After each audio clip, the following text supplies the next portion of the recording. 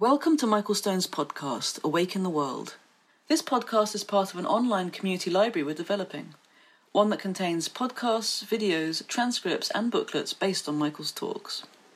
The goal of this library and this podcast is to bring mindfulness and mental health into the spotlight. Through this work, we're creating new ways to wake up through socially engaged, conscious, spiritual practice. We're creating a culture of compassion and collaboration. We've left our physical monasteries, and we're bringing them online. Before we get to today's podcast, I want to take a moment to ask you to consider becoming a patron of this podcast through Patreon. Pledging is easy and can be as little as $1 per month. Just go to patreon.com/Michael Stone and click on the big orange button on the top right of the page. Thank you for listening.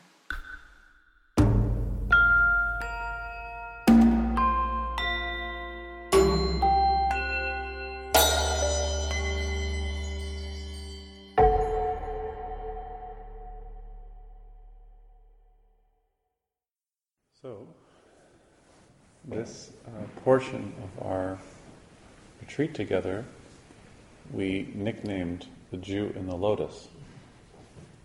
I don't even know what that means. I guess it was a popular book. I think it's called The Jew in the Lotus is the book. Oh, this is the Jew and the Lotus. So you get to sit in my lap. That's so kind. Or the other way.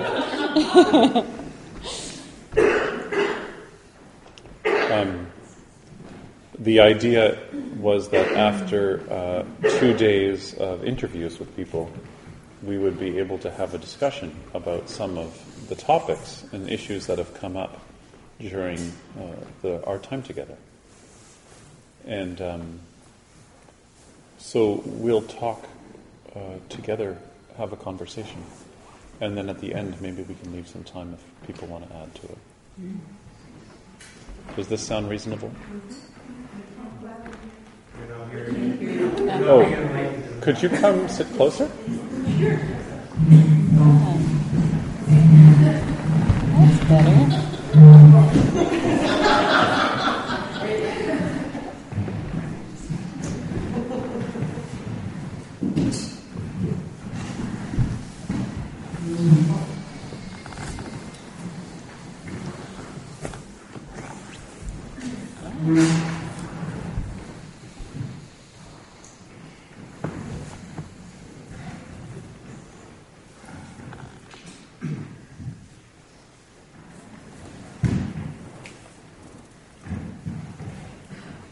Two years ago, I practiced at a monastery in Kyoto. The place where I practiced was 700 years old. The gardens around the meditation hall were 300 years old. And those are the rock and moss gardens that you think of when you think of Japanese rock and moss gardens. So in the morning, we wake up very early and do sitting and walking meditation. And then as soon as the meditation ends, we chant. And then we go outside, and nobody spoke English. And then I would be handed a tool to go work. And for the next hour and a half, it's just work time. And I was handed an old wooden bowl. I bet you it was 300 years old also. I wish I could describe to you what it smelt like there. 300 years of incense and cedar and so quiet. So my job was to get down on my hands and knees, crawl around in the garden, because at nighttime the birds come and they look for worms in the moss, and they pick out pieces of moss, toss them, and then try and find the worm. So my job was to get down on my hands and knees and find the piece of moss that matched the hole of the same size for an hour and a half. So there were grown men on our hands and knees doing this work. Someone else's job is when the little maple keys fall to make sure they get picked up so they don't sprout. And it's very small, quiet work. After doing this practice, the head monk, who I never knew spoke English, came up to me one day and said,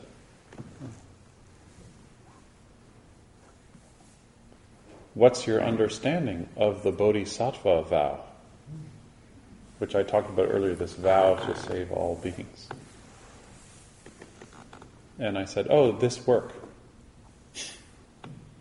And he said, all of spiritual practice is just taking care of things. All of spiritual practice is just taking care of things. He is in his late 70s. He had cancer in his hip 3 times. And to watch him sit on the ground is really painful. It takes him so long to get on the floor. But then he just sits there. And I developed a real love for him, actually. Every afternoon we would bathe, and I don't know if anyone here has spent time in Japan, but everything's done on the ground.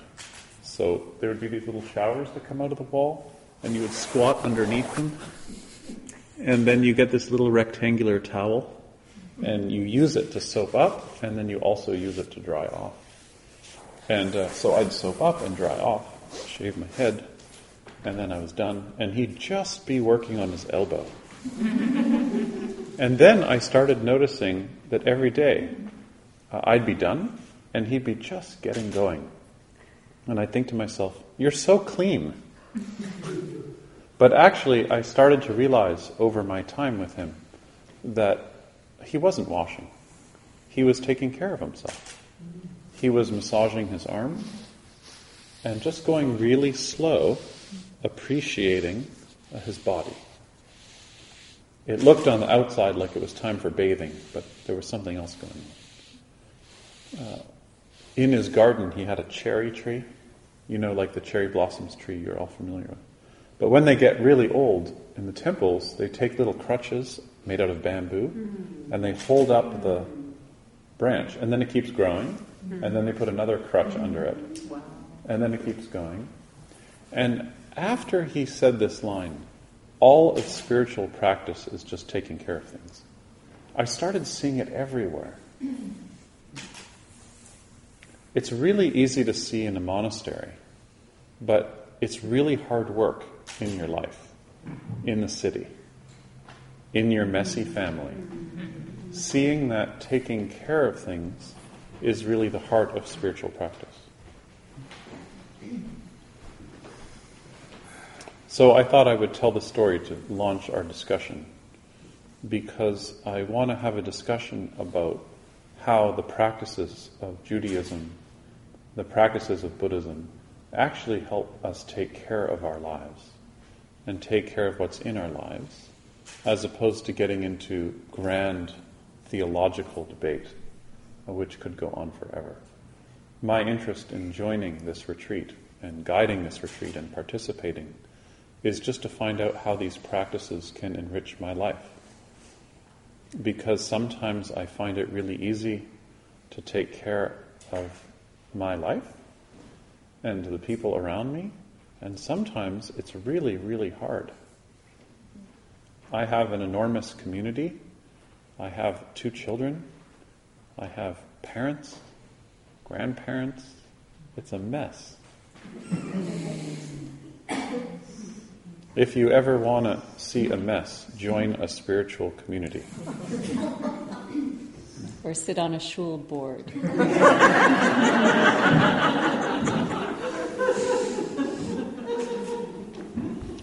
So, how does the tradition of Judaism and Buddhism teach us to really take care of things?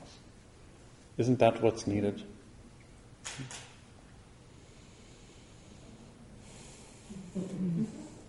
Yes. I'm going to start from a bit of a different place and a very similar place. Someone recently gave me a comic, one frame, and underneath it says, "Why Jews Get So Much Done." And the image is a young Protestant-looking man running with a carrot hanging in front of his face. And behind him is a Jewish-looking man running with a dagger over his head.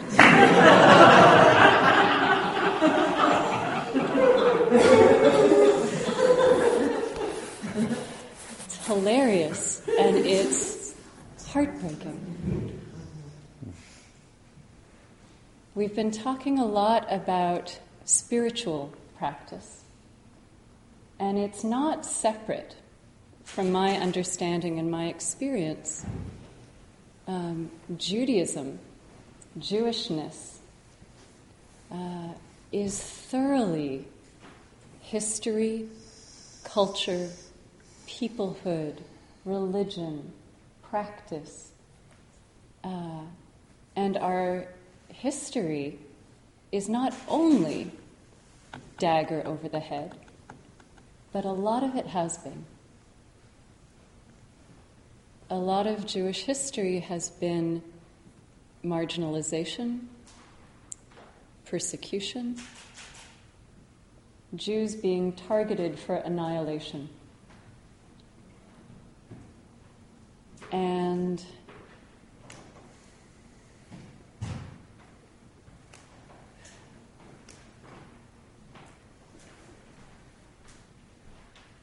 we've figured out a lot about surviving. We've figured out a lot about self-protection. We've learned a lot about how to face suffering and keep going.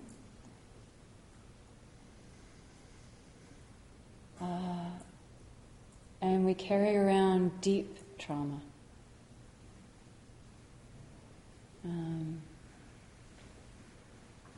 And it comes out in a lot of different ways.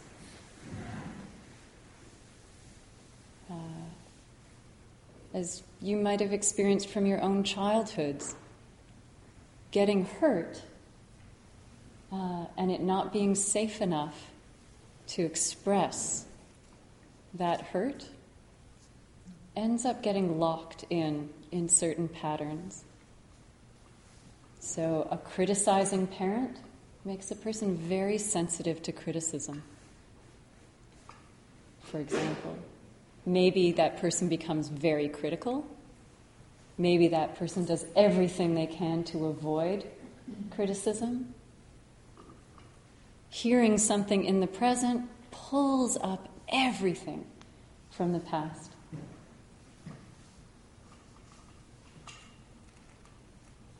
So it becomes very difficult to actually see what's happening in the present and respond intelligently.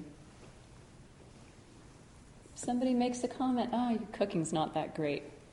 Suddenly, they've said, I have no value, for example. That might be what's ringing in the ears of somebody who's had that wound as a child. Our collective wounds as Jews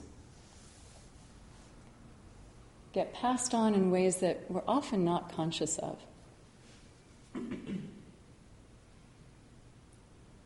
Kind of cultural karma. And so when the messages that you get, directly and indirectly, that you don't deserve to exist, the world would be better without you, you're disgusting, you're useful, especially if you have money. Ways that Jews were positioned as middle agents, as tax collectors and money lenders, had power and access to the elite. and could be turned on in a second when the proletariat got frustrated, pained, poor, ready to lash out at those with power. The Jews could be scapegoated. So even if many of us haven't grown up with direct and clear anti-Semitism, we all walk around with some form of these wounds and patterns and coping mechanisms. Some really intelligent ways of coping and surviving that aren't necessarily useful in the present. You might know some Jews who are defensive. You might know some Jews who are pretty insular.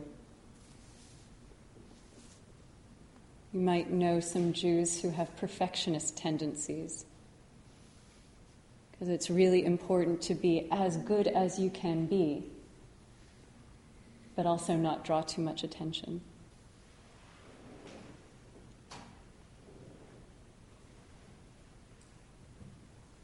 It's hard for a lot of Jews to be quiet and stop running. Hard. And it's not even necessarily in the face of anti-Semitism in a clear way. Just that agitation all the time that is so constant for so many of us, we don't even notice it. I went on a date not long ago with somebody who wasn't Jewish.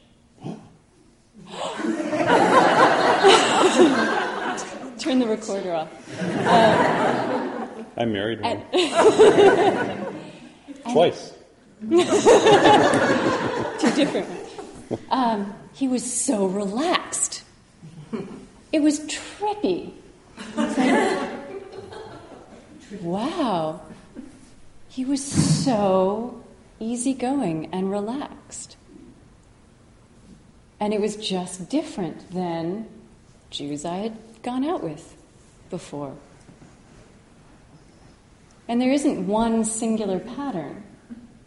And I'm speaking in generalizations, but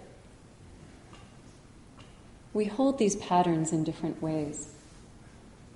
And where for some Jews the reactivity is around self-protection and that kind of, if you hit me, I'm going to hit you back tenfold. You come after my kind, I'm going to get your kind. And the sort of, we need to stay together and strong and united and all do the same thing and be the same way, is one side of the reactivity. And the other side is, I want nothing to do with it. I'm not different. I'm not separate. I don't want to be isolated or lonely anymore. I'm not that kind of Jew. I'm an okay kind. I'm Jewish, but I'm not too Jewish. What does it mean to be too Jewish? I can't tell you how many times I've heard that as a rabbi. I'm Jewish.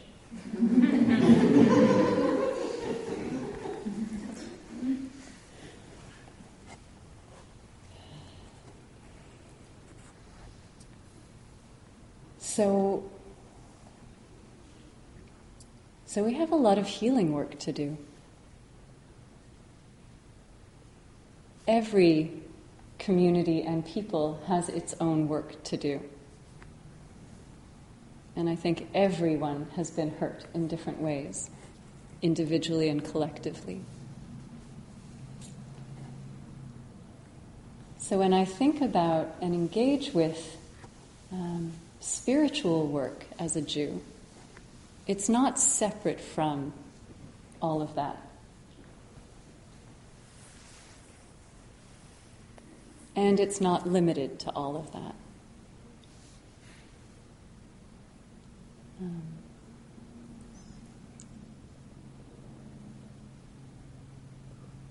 The more I practice,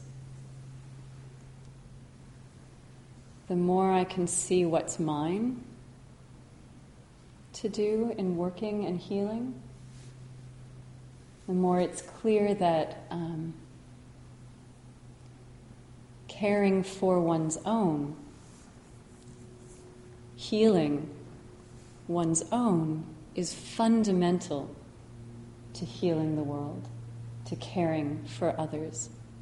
I don't mean healing the world in a vague, flitty sense. The individual relationships and work and commitments.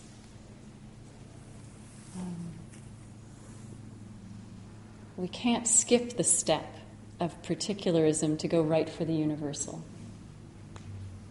It has to be in and through.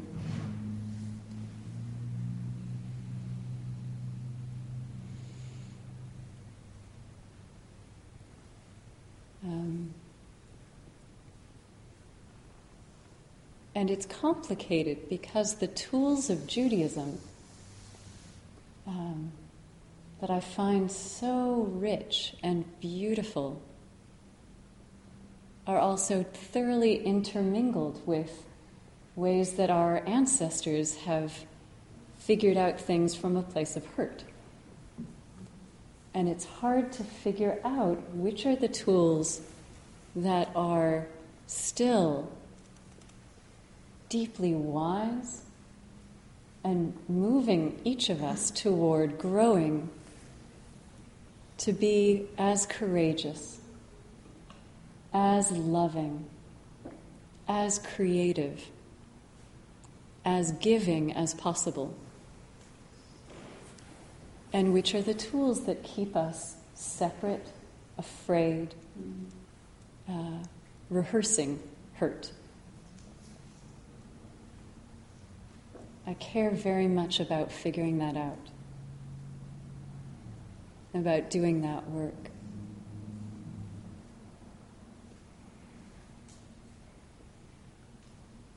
And I think it's important that a lot of Jews needed to leave Judaism, and so many turned to Buddhism to derive tools that they weren't finding in mainstream Jewish life.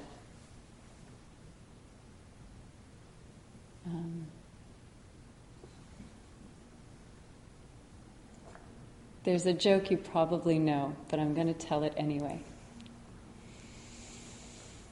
of a great guru who would come out every 5 years from seclusion and greet disciples.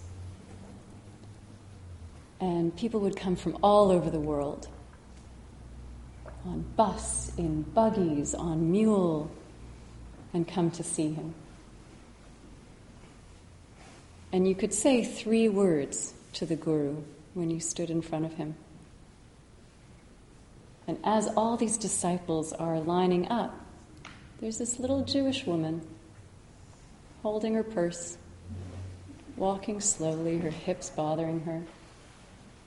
And some of the young monks try to help her or asking her, "Are you sure you're in the right place?" Yeah, I know where I'm going. And she waits in line, she waits for hours. She's getting closer, and they whisper to her, "You know, you can only say 3 words to the guru." I know. And she finally stands face to face with the guru, and she says, "Sheldon, come home."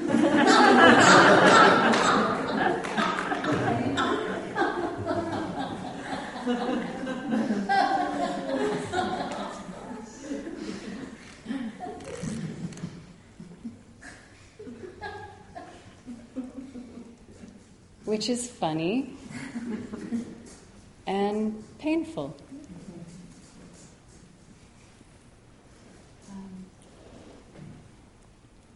What does it mean to come home?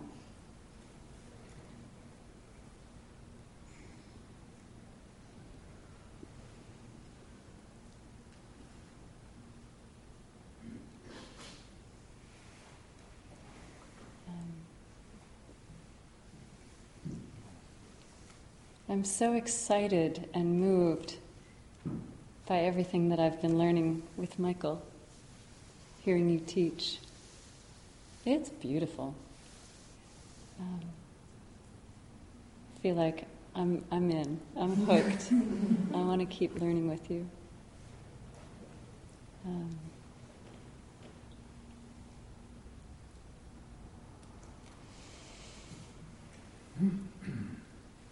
And it's an open question that I feel like I'm holding in terms of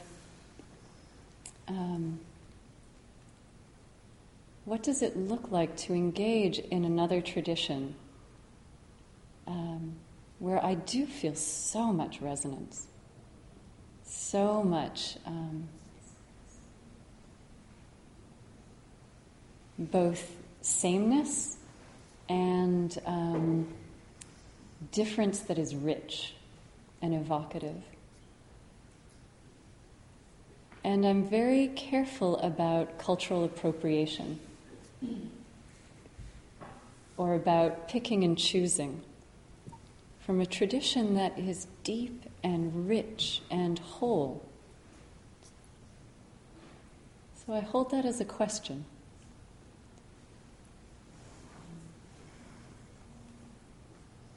Because both traditions deserve to be honored, to be learned and engaged with.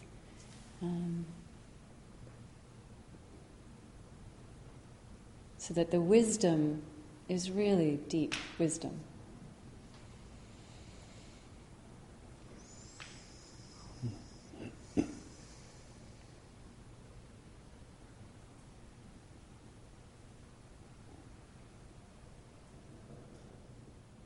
I always imagine that there's like all these temples and they all have back doors onto an alley, and at break everybody goes out and smokes cigarettes and talks to each other. That's my vision.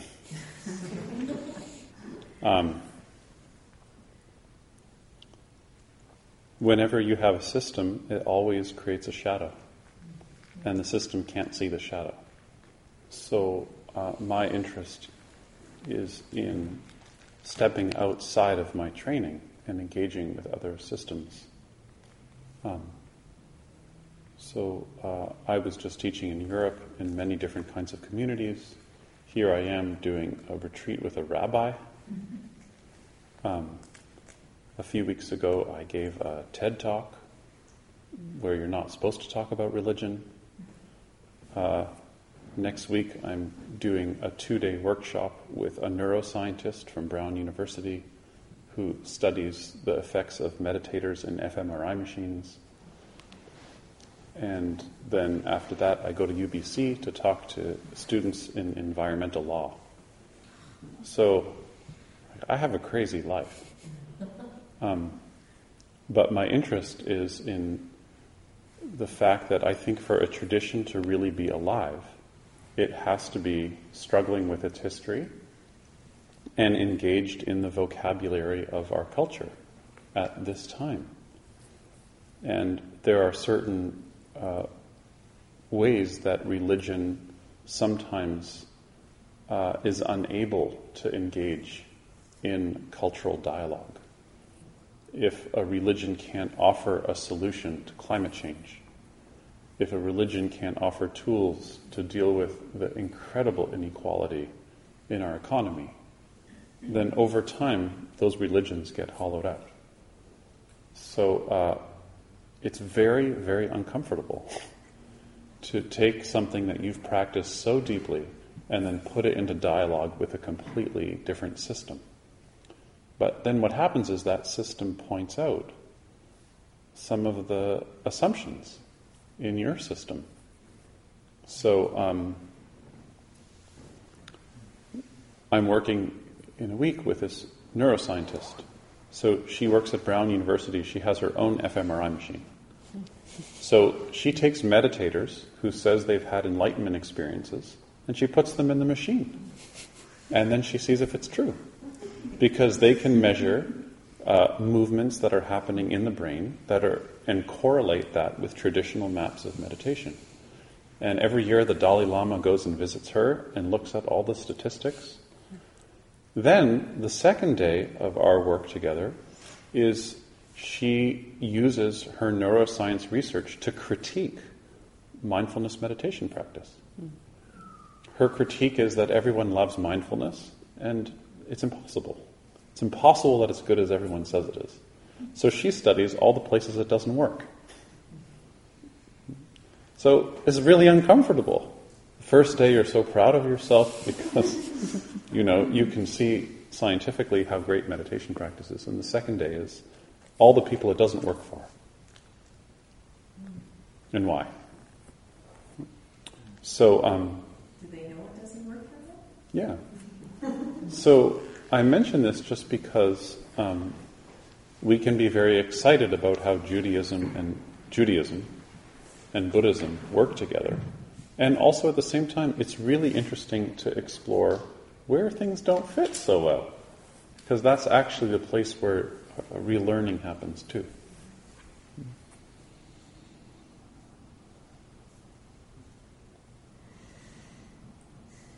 Should we take some questions? Let's. Or observations? Let's go for smoke.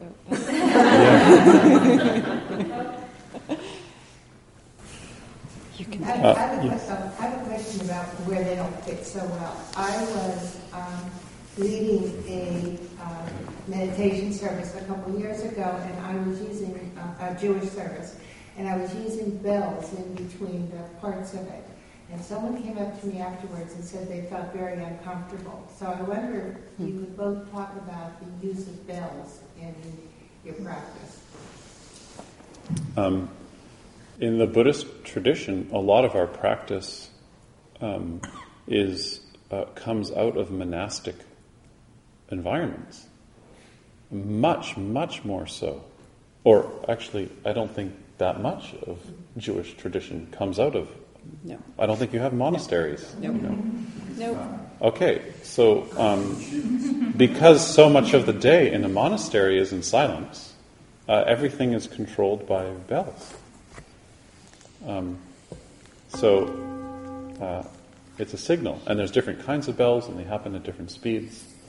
So bells it's really great to explain to people sometimes that bells are a way to keep the community working together in such a way where you don't have to use so many words.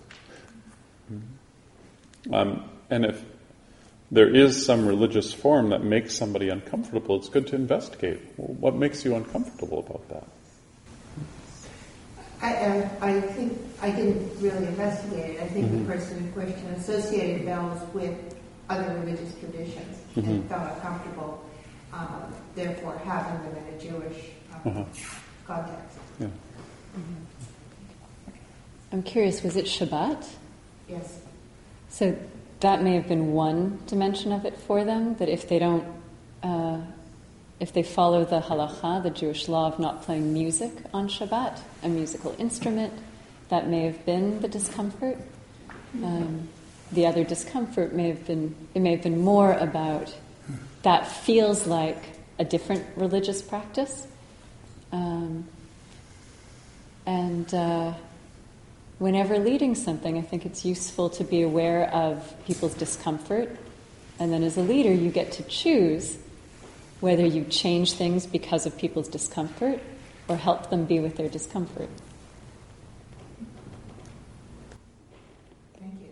That's why I chose this retreat to chant in English, so you knew what it was you were chanting, and to do gentle bowing and not full bowing. In full bowing, literally you fall down on the ground. And I thought we would wait until next year.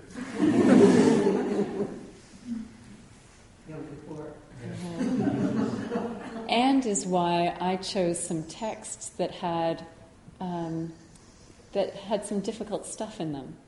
I could have chosen much more sort of loving, embracing texts, and chose some of the Jewish stuff that's about law and boundaries and wanting to push there a little bit and see what we could work with.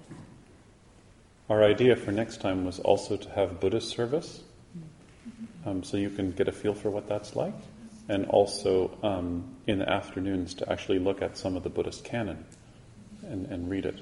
Because I think a lot of people who are interested in meditation have actually never read a word of actually early teachings, and they're pretty incredible. And wanting to have Sanskrit as well. I thought you were going to say sex. No. That's another retreat. But just to note, we had an interesting conversation in the car about Hebrew and Sanskrit, both as vibrational languages. If you go to Israel, they say the holiest language is Hebrew. And if you go to India, they say the holiest language is Sanskrit. It's the holiest language. What does it mean to be like a vibrational language? What does it mean?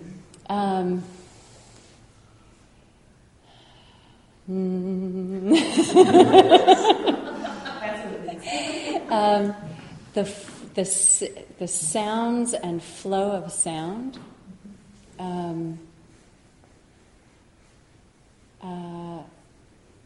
impacts the body and breath and vocal cords in a way that I find quite distinct.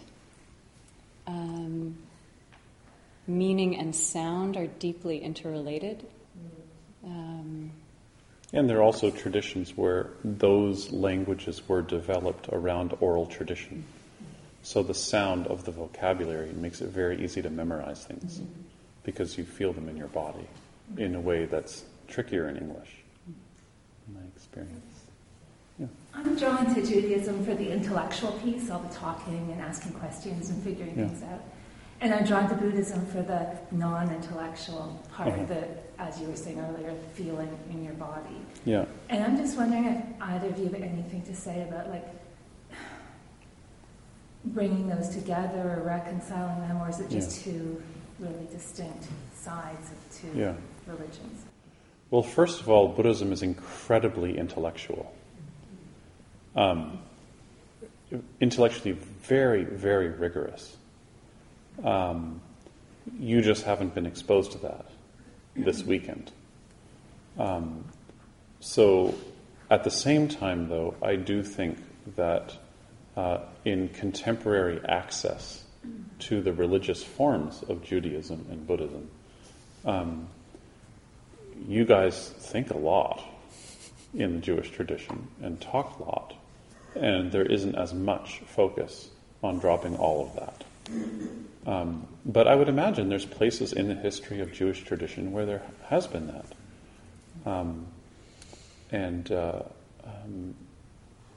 But just keeping it related to this retreat, I mean, being able to study and use your mind, and then being able to just drop that, I think, is amazing. And that's something I've really loved about the schedule. Yeah.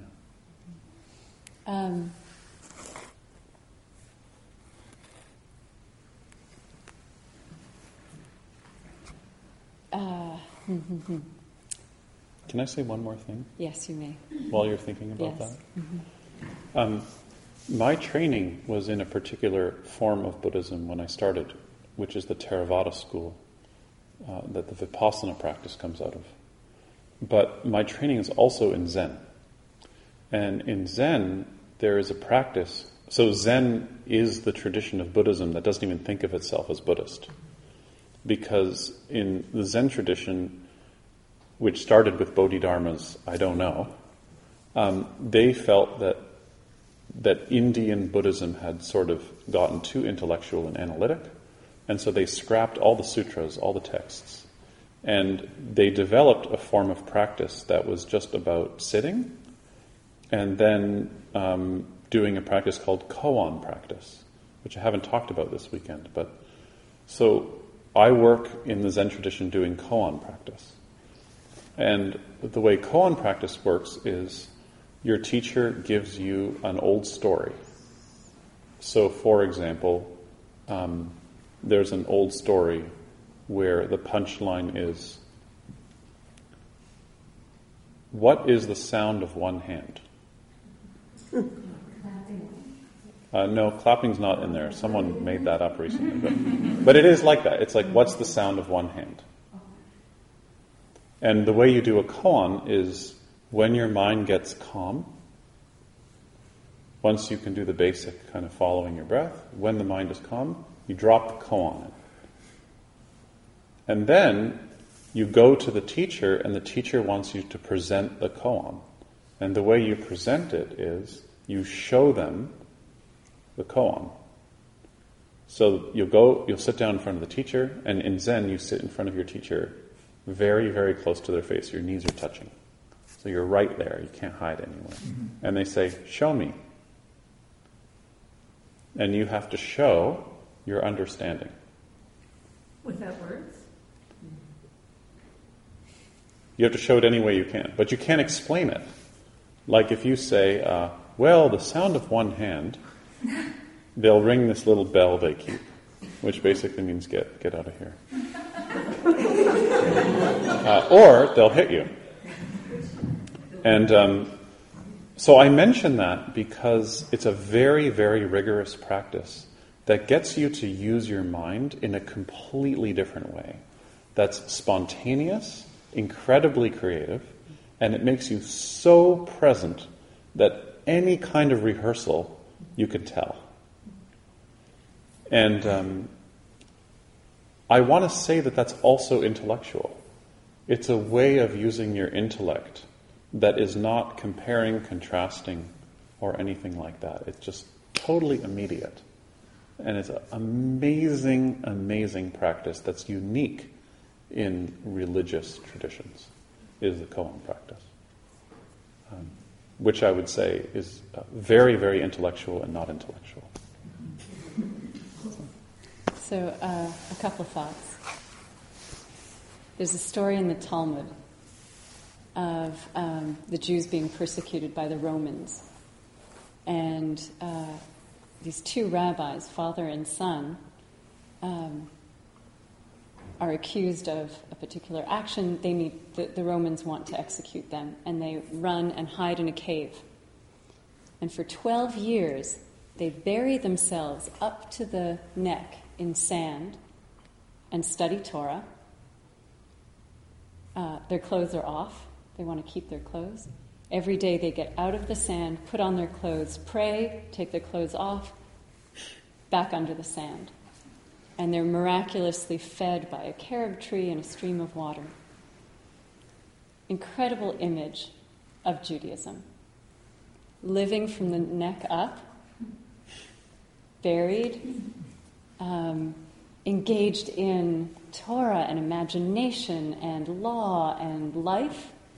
And they're like that for 12 years, until they're told that it's safe to come out. And they come out, and one of them burns everything he sees with his eyes. And they're told to go back in the cave for another year. Work on it a little bit more. You have to live in this world. So they come out, and one wounds and the other heals. That's one image. Set of images. 17th century, Hasidic movement begins. There's a lot that happens between there. And before I get to the Hasidic movement, it's worth saying that for all the love of word and intellect and thinking and Jewish practice is deeply embodied. We sit in a sukkah. For 8 days, we're in these little huts that are fragile and exposed to the elements, and we can talk about what does it mean to experience your own vulnerability as human beings at the harvest time, and it's not about thinking about it and sit in it. Feel it and experience it and see what it's there to teach. And that's true for putting on a talit, and that's true for so many practices. Many of us never had that explained to us, or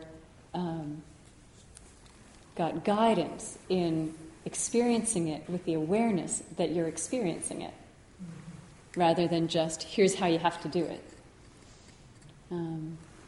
It's there. And threads of Jewish mystical teachings and practices about all kinds of ways of being in the body, engaging in experience, experiencing the divine. Starting in the 17th century, an orientation toward non-intellectual, that the intellectual is not primary as a way to reach God, that one can reach God, explore, express, be in life through song, niggun, through dance, joy, emotion. And it gets developed more and more through that stream and thread.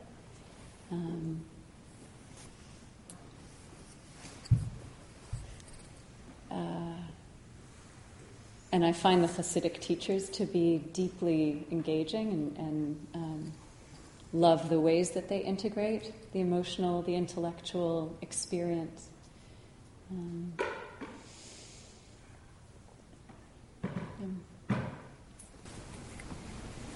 Yeah.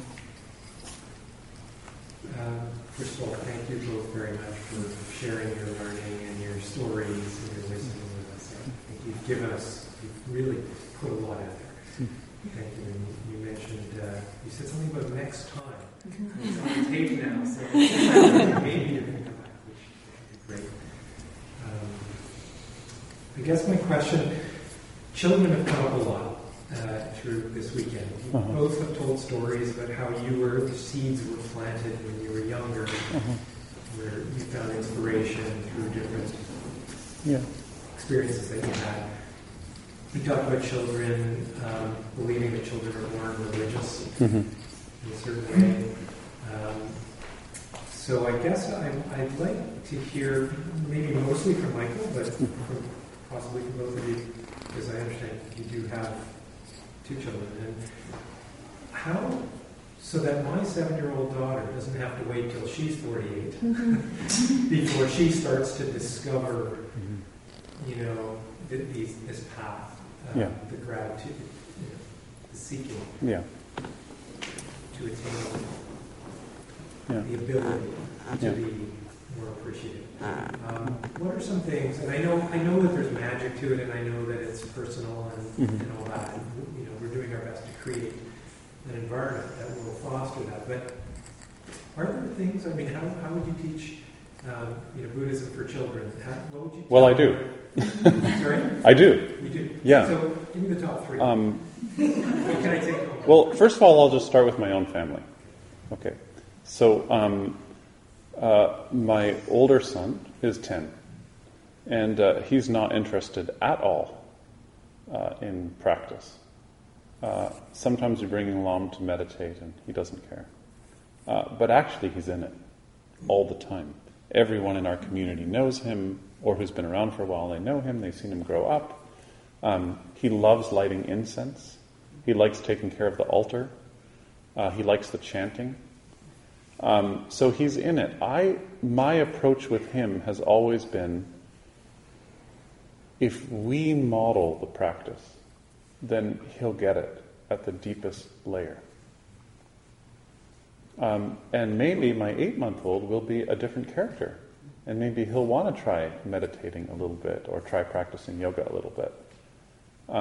So I think it depends on the character. But the most important thing is that it's being modeled for them. Then, as they get older, it's a little bit different. Because, what's a short way of saying this? I think some of you might know that the age of puberty in North America is now 9 years old. it's getting younger and younger because of diet and pollution. And so adolescence has never been longer in human history than it is now. And also the death rate of adolescents has never been higher.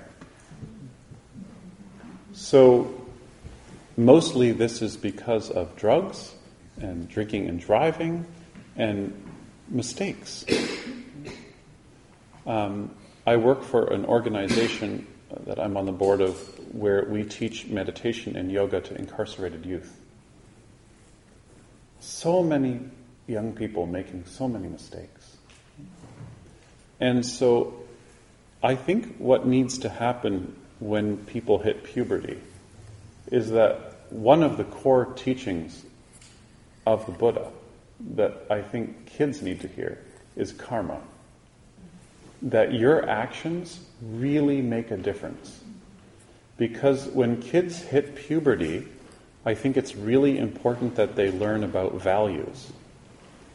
Because once you hit 10, 11, 12, you start thinking a lot about impermanence. Even though adults don't offer much help, because they give you answers. But actually, at that age, you become very aware that things are impermanent and that you're going to die. And then, as you get into high school and your social relationships get more complicated, then you're also aware not only are things are impermanent, but also yourself is a construct. High school students really get that. You know, you think you know who you are, but everything changes the next day. And the cure, if you keep going like this, you end up with nihilism, which is everything's changing, it's all a construct, who cares, doesn't matter what I do. I'm going to die, climate change, everything's going to hell. I'm just going to paint my room black and listen to Marilyn Manson or whatever your thing is. So I think that starting around puberty, it's really, really important to remember that the cure for nihilism is that your actions make a difference. And that's karma. That your actions have an effect. That you matter. You being alive matters. And so, to me, that is the spiritual piece, if you will, that can be couched in non-religious language, that isn't being taught to young people in a way that's going deep enough. And I would really like to see that piece articulated in a clear way. The Dalai Lama has developed a curriculum called Heart-Mind Education that the British Columbia school system has just taken on for this coming year, that the Dalai Lama calls secular ethics for young people. And it's a way of talking about ethics in non-religious language for people over the age of 10. And the BC school system is taking this on full throttle. So to me, that's maybe more important than getting kids to meditate, is reminding them that they matter, And so for those of you who are parents, or you work with young people, or you're around young people a lot, I think that teaching that's the one that's getting missed, that I think young people really need to hear. Because, can I say one more thing? Are we running? I was saying I teach in a lot of different environments. And one thing that I've learned very recently is that when you talk to people younger than 25 years old, they call it Generation Y, whatever. As soon as someone's 25, you can say things like carbon footprint, climate change, world's getting warmer, there's injustice in the economy, and they really listen to you. But when you talk to people younger than 25, they don't want to hear that. All they want to hear about are solutions. Because that age group has grown up hearing non-stop about how we're screwed. You see? And they're also the first generation of human beings to grow up with technology, embedded in technology, in a very deep way. So you have to speak differently to that group. You have to speak about values. When you talk about ethics to those groups, they really like it. When you talk about their actions making a difference, they really listen. When you talk about climate change statistics, they're not listening. Totally tuned out. So again, reaching young people, I think the way in is karma. Your actions make a difference. And that's, to me, a deep spiritual teaching that can be couched in secular language, that can reach people who are young. I'll just add a thought. Sorry that went on for a while. No, that was a beautiful answer and so important. Something that I often hear from parents who say, my Jewish experience was so coercive, so judgmental, I don't want to put that on my children, so I'm not going to give them anything. Like, I don't want them to hate it, so I'm just not going to do anything Jewish. And they'll decide when they grow up. Really not helpful. Because that's coercive in a different way. It's a non-option in a different way. There are definitely ways to bring Judaism that aren't coercive. And I think that there are some very important teachings in Judaism that are countercultural to give young people and adults a picture that there are different options. Shabbat is one example. A day without shopping. A day without computer and email. There isn't one way to practice Shabbat. Traditional practices can be a wonderful source to draw from. It's not an all or nothing. But how can we take pause one day a week where it's not all about how many friends have I liked on Facebook and what have I bought and a pattern of contemporary Western life that is constantly doing, and never stopping. So I think that's an important piece. And I think there's some good thinking that's gone into how to transform bar and bat mitzvah. To not be just a big party or a superficial, but really take this moment of transition as engaging in a project of giving, where young people choose a seniors' home to go to once a week, or somewhere where they're giving and making a difference, where their learning is connected to their lives. It's not some separate thing. Okay, I have to memorize how to read Torah. I don't know what I'm saying. It doesn't mean anything. But really engage in this as a life transition moment.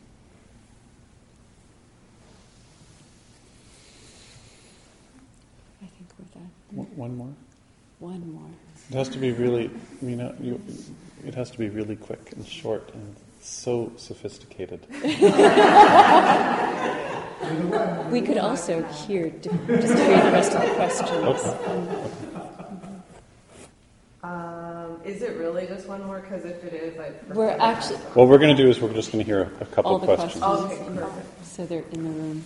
I'm wondering about social movements and social action, particularly in the context of Buddhism, and a phrase you've used a couple of times, Michael, called creative response. Oh, yeah.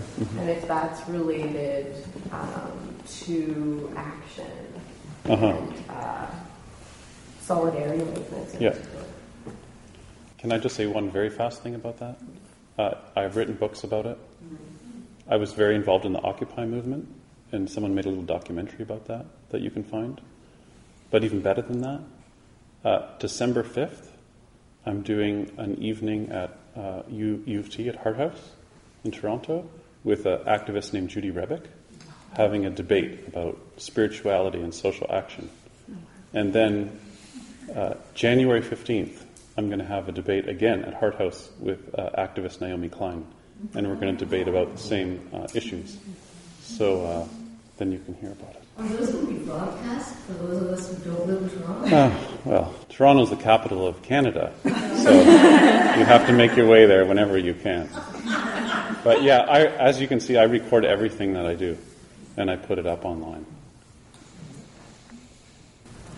Let's hear the rest of the questions. Just with regard to teaching kids and learning silent meditation, and this younger generation who is so hooked into texting and emailing, and I'm concerned that we're losing our ability to speak to each other. How do we do that?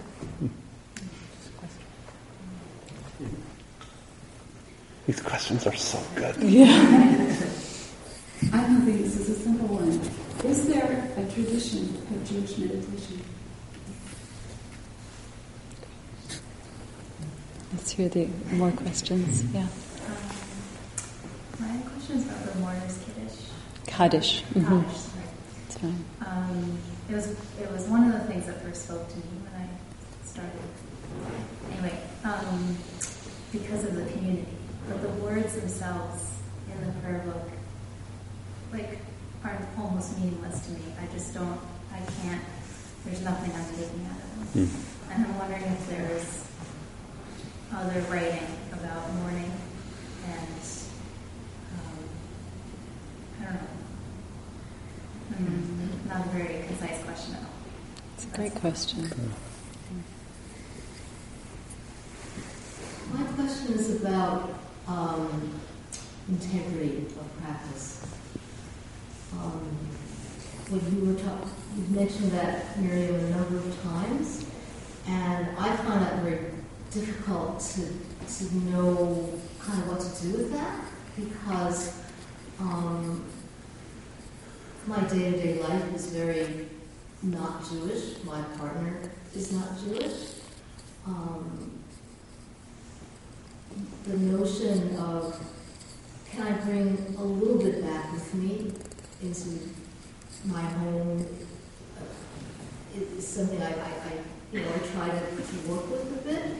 And then I kind of, the idea of how do you have integrity in the situation that I've created for my life that I'm not going to choose to change. How do you do it?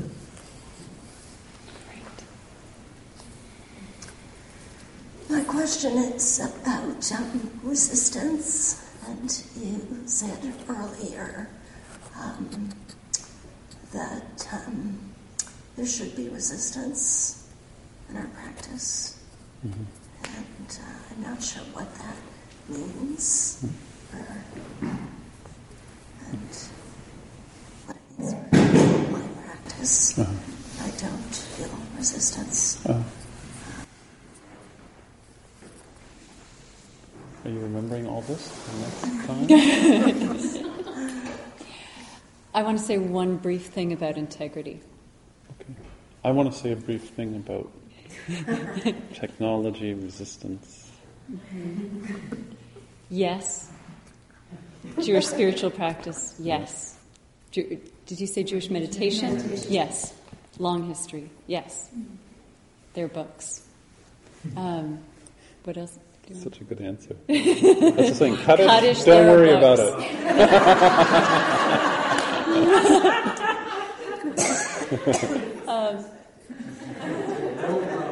No problem. They're wonderful resources. I do want to say just something very briefly about integrity. It's a construct. Judaism has always been evolving and changing, and porous boundaries and periods of drawing things from other cultures and traditions and then putting up stronger boundaries and then being open. And so there isn't one thing that's Jewish integrity. And to be pushed on the question, to engage with the question, is an invitation to learn, is an invitation to check when is it my ego or my pleasure or aversion that's at the center of making decisions. I think that's where community is really valuable. Not figuring it out alone and being engaged with others.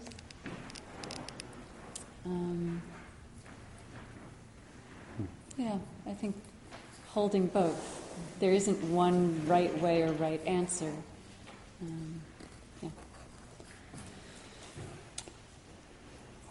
We should wrap up. Yeah. Should we do a little song and dance? Do you want to do the song or the dance? Which do you want to do? I don't want to do the dance. Okay. We'll save it for tomorrow then. Okay.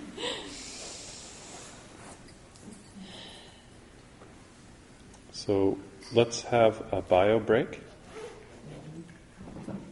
Then we'll have a little time for a shorter practice. And then at 8:30, we're going to say goodnight to the people who are leaving and give them a little guilt trip for leaving early. Very easy to do in this room. And then we'll all go to sleep. It's the only thing I dwell on.